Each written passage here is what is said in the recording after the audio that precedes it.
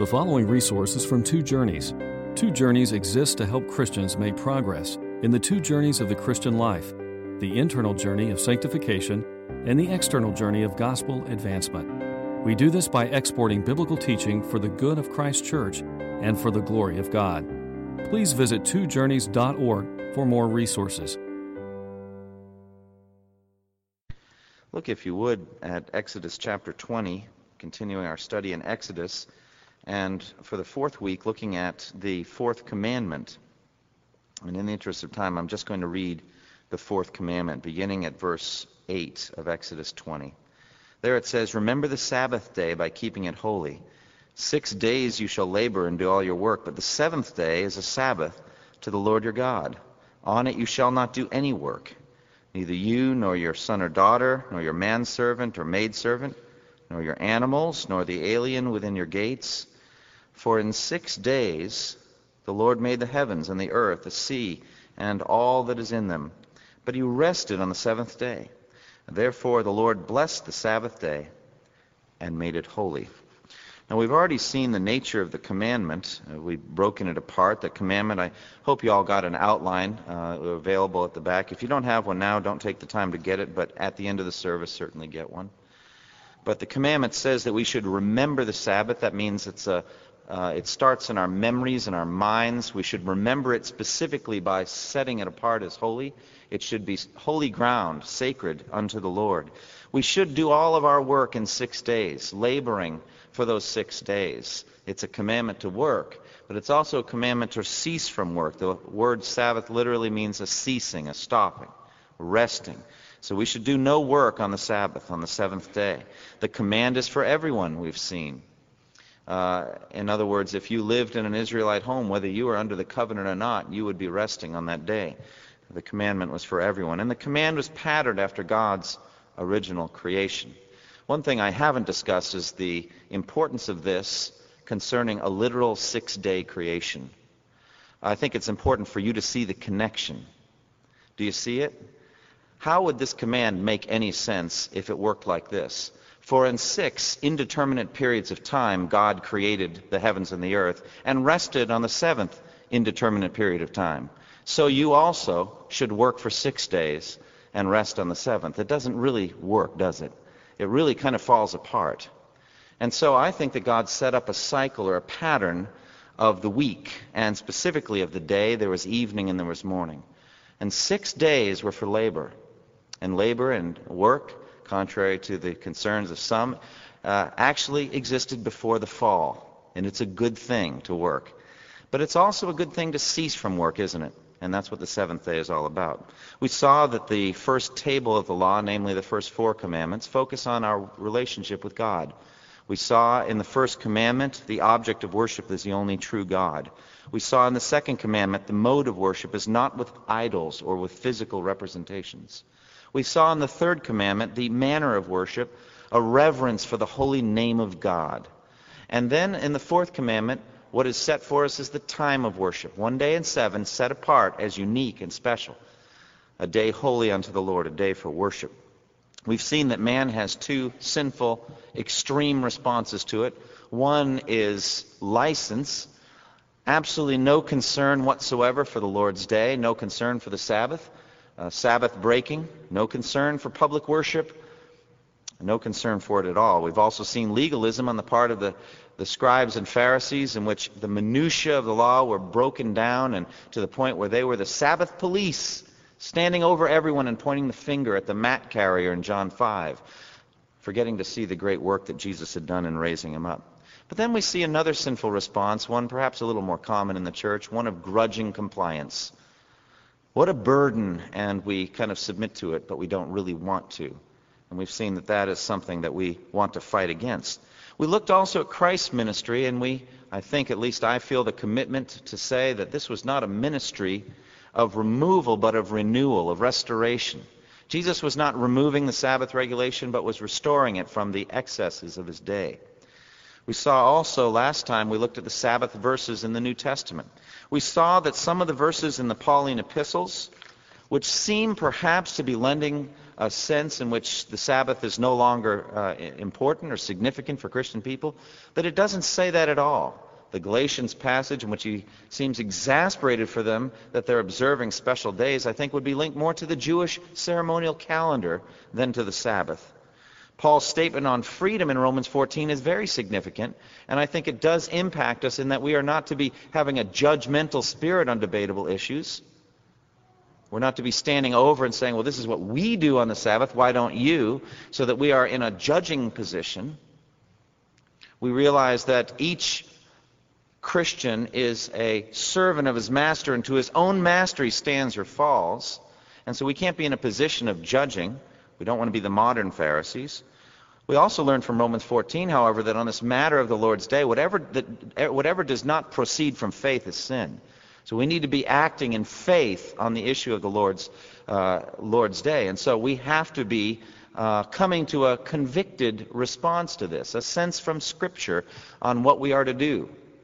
And it says we have to be, fully convinced in our own minds. Paul's clearest statement on this issue is in Colossians 2. We saw that we should let no one judge us by what we do on a Sabbath day, because the Sabbath day and the other regulations are shadows of the things to come, but the reality is found in Christ. So these are the statements that Paul makes. Now, I don't find in any of these a removal of the Lord's Day or the Sabbath regulation. Not at all. But rather, I do see further understanding and clarification on it. We also talked about the Sabbath rest in Hebrews 4, and I think that this is seen to be eschatological or end-time rest in Christ. Through faith in Christ, you're going to come into the Lord's rest. But this doesn't mean we shouldn't have one day in 7 set apart to think ahead about that day and think about the day when we will be fully done and finished from all of our work, just as the Lord is finished from His. So we talked about that. We also mentioned last time briefly the perpetuity and change of the Sabbath. Perpetuity means the lasting nature of it, the fact that it continues on across into the new covenant. This is the title of a sermon by Jonathan Edwards. But he said there's also a significant change in that we don't worship on the 7th day, but we have moved over to the first day, which we don't call the Sabbath as much as we call it the Lord's Day. And we call it that because on the Lord's Day, the first day of the week, Jesus Christ was raised from the dead.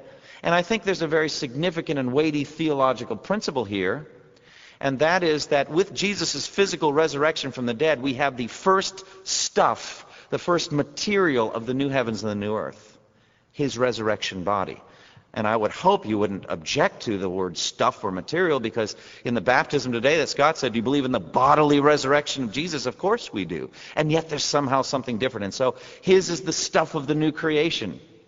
And so I think it's significant that it happened on the first day of the week, commemorating when the Lord began the first creation. And so we have a new creation. And we Christians worship on the first day. We're not Seventh-day Adventists. But we believe in the first day worship, the Lord's Day. And we saw some verses concerning it. Now, significant, I think, is the Hebrews 10, 24 and 25 passage, in which it says, "Let us consider how we may spur one another on toward love and good deeds. Let us not give up meeting together, as some are in the habit of doing, but let us encourage one another, and all the more as you see the day approaching." That's a very clear command. Now, when it comes to church discipline on the issue of the fourth commandment, I think this one, our church, is comfortable in settling in. If there's any able-bodied person who willfully neglects the Lord's Day and chooses not to worship with us, we consider them to have broken the covenant. And so the deacons and the family ministry plan and other efforts, we are saying you need to come and worship with us.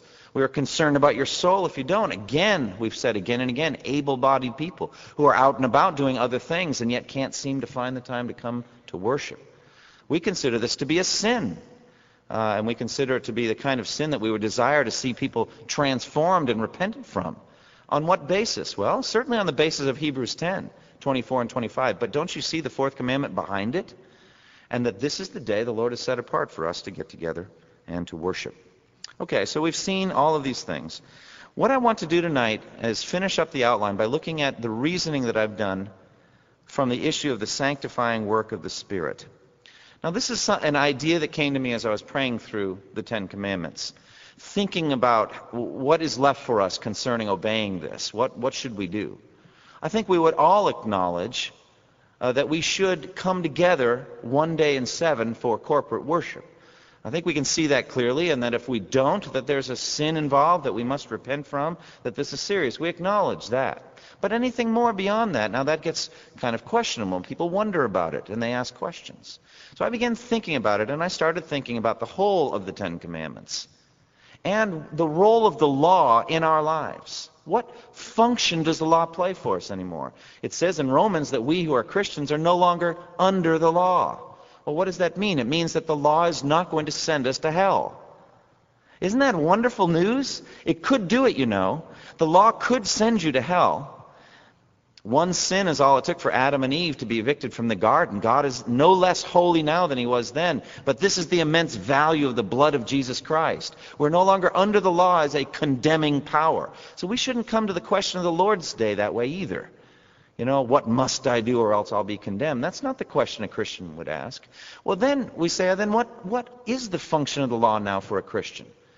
I think we can sense that we're not out from under the law and that we don't need to do anything with the Ten Commandments or the two great commandments. You shall love the Lord your God with all your heart, soul, mind, and strength. Love your neighbor as yourself. I don't need to do that. You know, I'm not under the law. Well, this is the full-time business of a Christian, that we would love God with all of our hearts and we would love our neighbors ourselves. As a matter of fact, it was for this that we were saved, so that we could do it. It says in Ezekiel, I will take out your heart of stone, and I will give you a heart of flesh, and I will compel you to walk in my laws and in my ways. A New Testament statement of it is in Romans 8.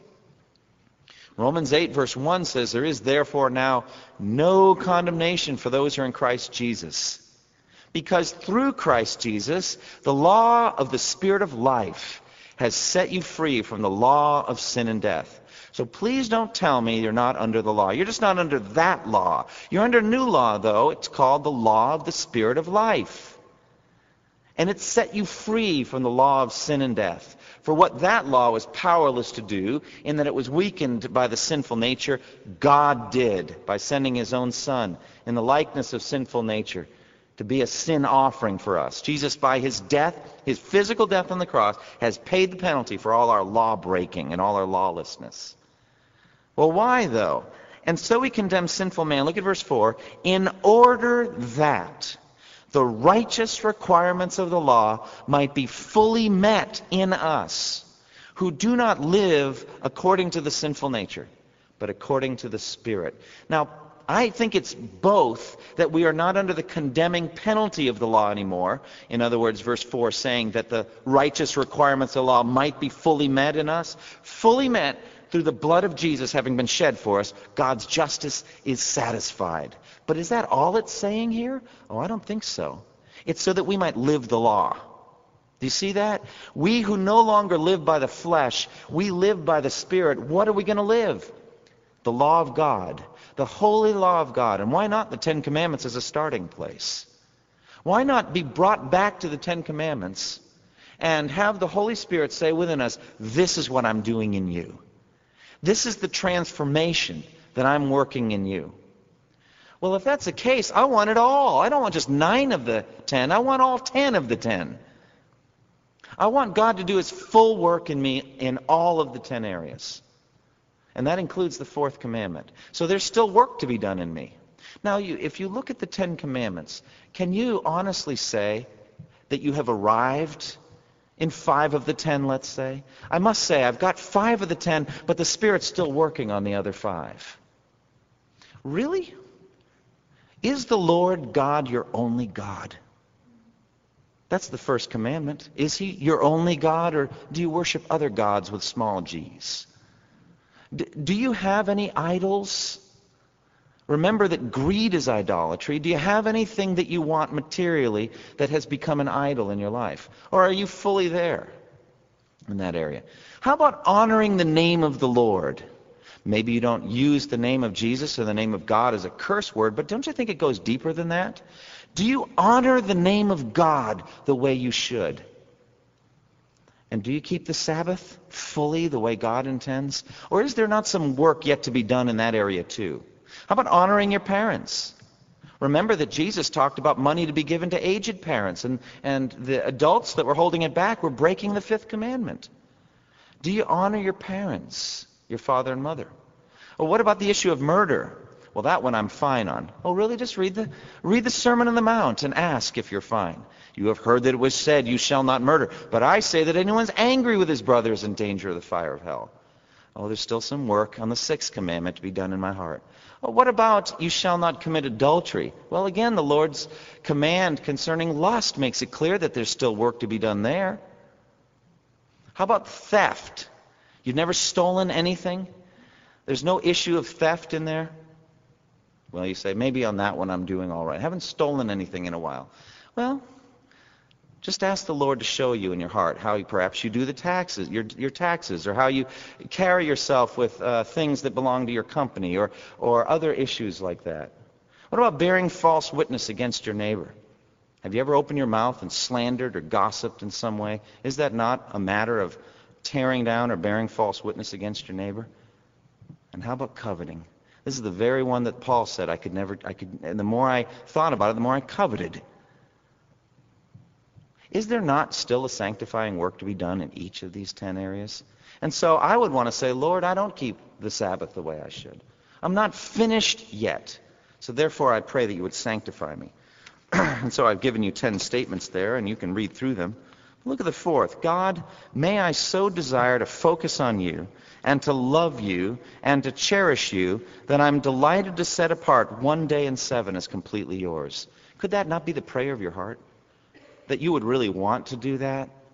And that the competing things that come in, that they would be taken away from your heart so that you delight to do this very thing? The final verse that I want to look at with you is in Isaiah 58. It's printed there in your outline, Isaiah 58, 13 and 14. How then shall we keep the Christian Sabbath? It says, if you keep your feet from breaking the Sabbath and from doing as you please on my holy day, if you call the Sabbath a delight and the Lord's holy day honorable, and if you honor it by not going your own way and by not doing as you please or speaking idle words, then you will find your joy in the Lord, and I will cause you to ride on the heights of the land and to feast on the inheritance of your father Jacob. The mouth of the Lord has spoken. Boy, there's so much in there, and we could spend a long time on it. But I just want to focus on the transformation that's involved in this verse. Look at verse 13. If you keep your feet from breaking the Sabbath and from doing as you please on my holy day. Now, what does that mean, from doing as you please? It means that you pleased to do something that God didn't want you to do. It was your pleasure to do something that God didn't want you to do. Now, how are you going to get healed from that? How are you going to get healed from that pleasure to a different pleasure that's also in these verses? It says, and if you call the Sabbath a delight. Oh, so we have competing pleasures. Is that what's going on here? The feet breaking the Sabbath and doing as you please pleasure. And then there's the pleasure of the Lord's holy day, a day set apart for Him, for worship, for focus on Him. We have indeed competing pleasures, right? How are you going to get healed so that the one that used to be too big diminishes and dwindles, shrivels, and the other one becomes a feast for you? And that's in fact what it says. I will cause you to feast on the inheritance of your father Jacob. How do we do that? Well, I would begin with prayer. I'd begin with humble seeking of the face of the Lord like a spiritual beggar and say, Lord, I don't keep the Lord's holy day honorable the way I should. I don't. I don't choose you above other things. I have a kind of a box-checking mentality toward the Lord's day. I went to church, check, and that's it. And there's really nothing else concerning the Lord's day for me. And I think instead what you want to say is, what's going on in here? What's going on in my heart so that I would rather do lawful pleasures that are not focused on Christ? Believe me, I'm not talking about sin, but I'm talking about other things, just other things. I would rather do them than have time with my family in a family altar time, or time in good solid Christian fellowship talking about the sermon, or another sermon, or reading a Christian book, or singing around a piano some hymns, or getting together with my disciples or disciplers, and we're going to do a ministry project.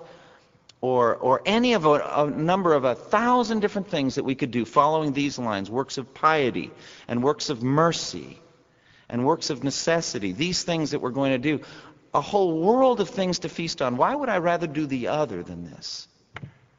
When I was a single man, I'll never forget this. CJ and I were talking about this at lunch today. We had worship, and then we had a fellowship meal every week, small church, about 50, 60 people. And I was a single guy. I was an engineer working 5 days a week like anybody else, working 8 to 5. And when we got done, it'd be 2 o'clock in the afternoon. And by then I already had my bagged dinner with me.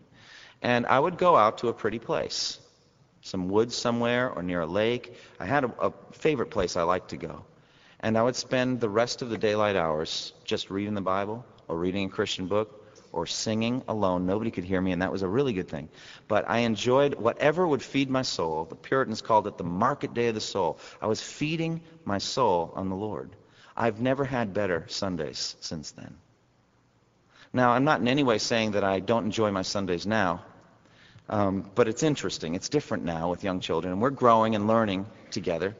But I got this great booklet from Christy called A Day of Delight by Pam Forster, making Sunday the best day of the week. And she begins this way, just a series of statements. Where's my other sock? Quit playing, we're going to be late. Let me in the bathroom. Where's my first sock? My shirt's missing a button. Let me in the bathroom. Leave her alone. Where's my Bible? That's one of my favorites. That's my sock. No, it isn't. It's mine. No, it isn't. I'm hungry. Where's my shoes? Come on, we're leaving now. I have to go to the bathroom. Hurry up. Uh-oh. I like that one too. Oh, no. That's even better. Hurry up. We have to stop and get gas. Can we drive a little slower? Don't you think we should have stopped the stop sign back there? Hurry and get out of the car. Where's your other shoe? Does that sound familiar? No. Well, I'm glad, Herbert, it doesn't for you. But I'll tell you this. I think, and one of the points she makes here is you have to prepare to have a Lord's Day. And all week long, Monday they do such and such, Tuesday they do this, Wednesday they get their church clothes ready. It takes them 3 days to find the socks, the shoes, the hair ribbons, the dresses, all that stuff. They get it all in one place. And they cook meals throughout the week so that they can eat with minimal effort on Sundays. They make plans, they prepare, and they get themselves ready for a Lord's Day observance. Now, if this is an area of growth for you, I understand. It's an area of growth for me. And I don't think anybody's willing to stand up on this command or any of the others and say, I have arrived. Follow me as I follow Christ. Go ahead and say that. And I don't mind a pattern, but understand this, all of us are on a journey. And so I desire that we be better Sabbath keepers than we are without getting infected with Pharisaic legalism. On cases of conscience, what are we going to do?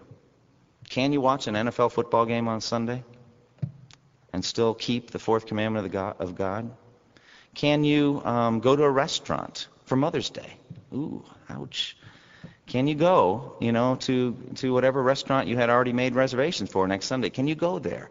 And, these are cases of conscience. What I want to ask you to do is this. Ask yourself a question. Why would I rather do that than the other things that we've talked about? Diagnose yourself. Ask, am I keeping the Lord's Day a delight? Or is there something I delight in more? Wouldn't you like to get to the point where the psalmist says in Psalm 73:25, whom have I in heaven but you, and earth has nothing I desire besides you? I want to get to the point where I can, with Isaiah in Isaiah 58, call the Sabbath a delight every week. And I want you to as well, because I think it's a matter of blessing and growth. It says that God will cause us to rise on the heights of the land, and you'll feast on the inheritance of Jacob. And what is the inheritance of Jacob? It's none other than God himself. Thank you for listening to this resource from twojourneys.org. Feel free to use and share this content to spread the knowledge of God and build his kingdom.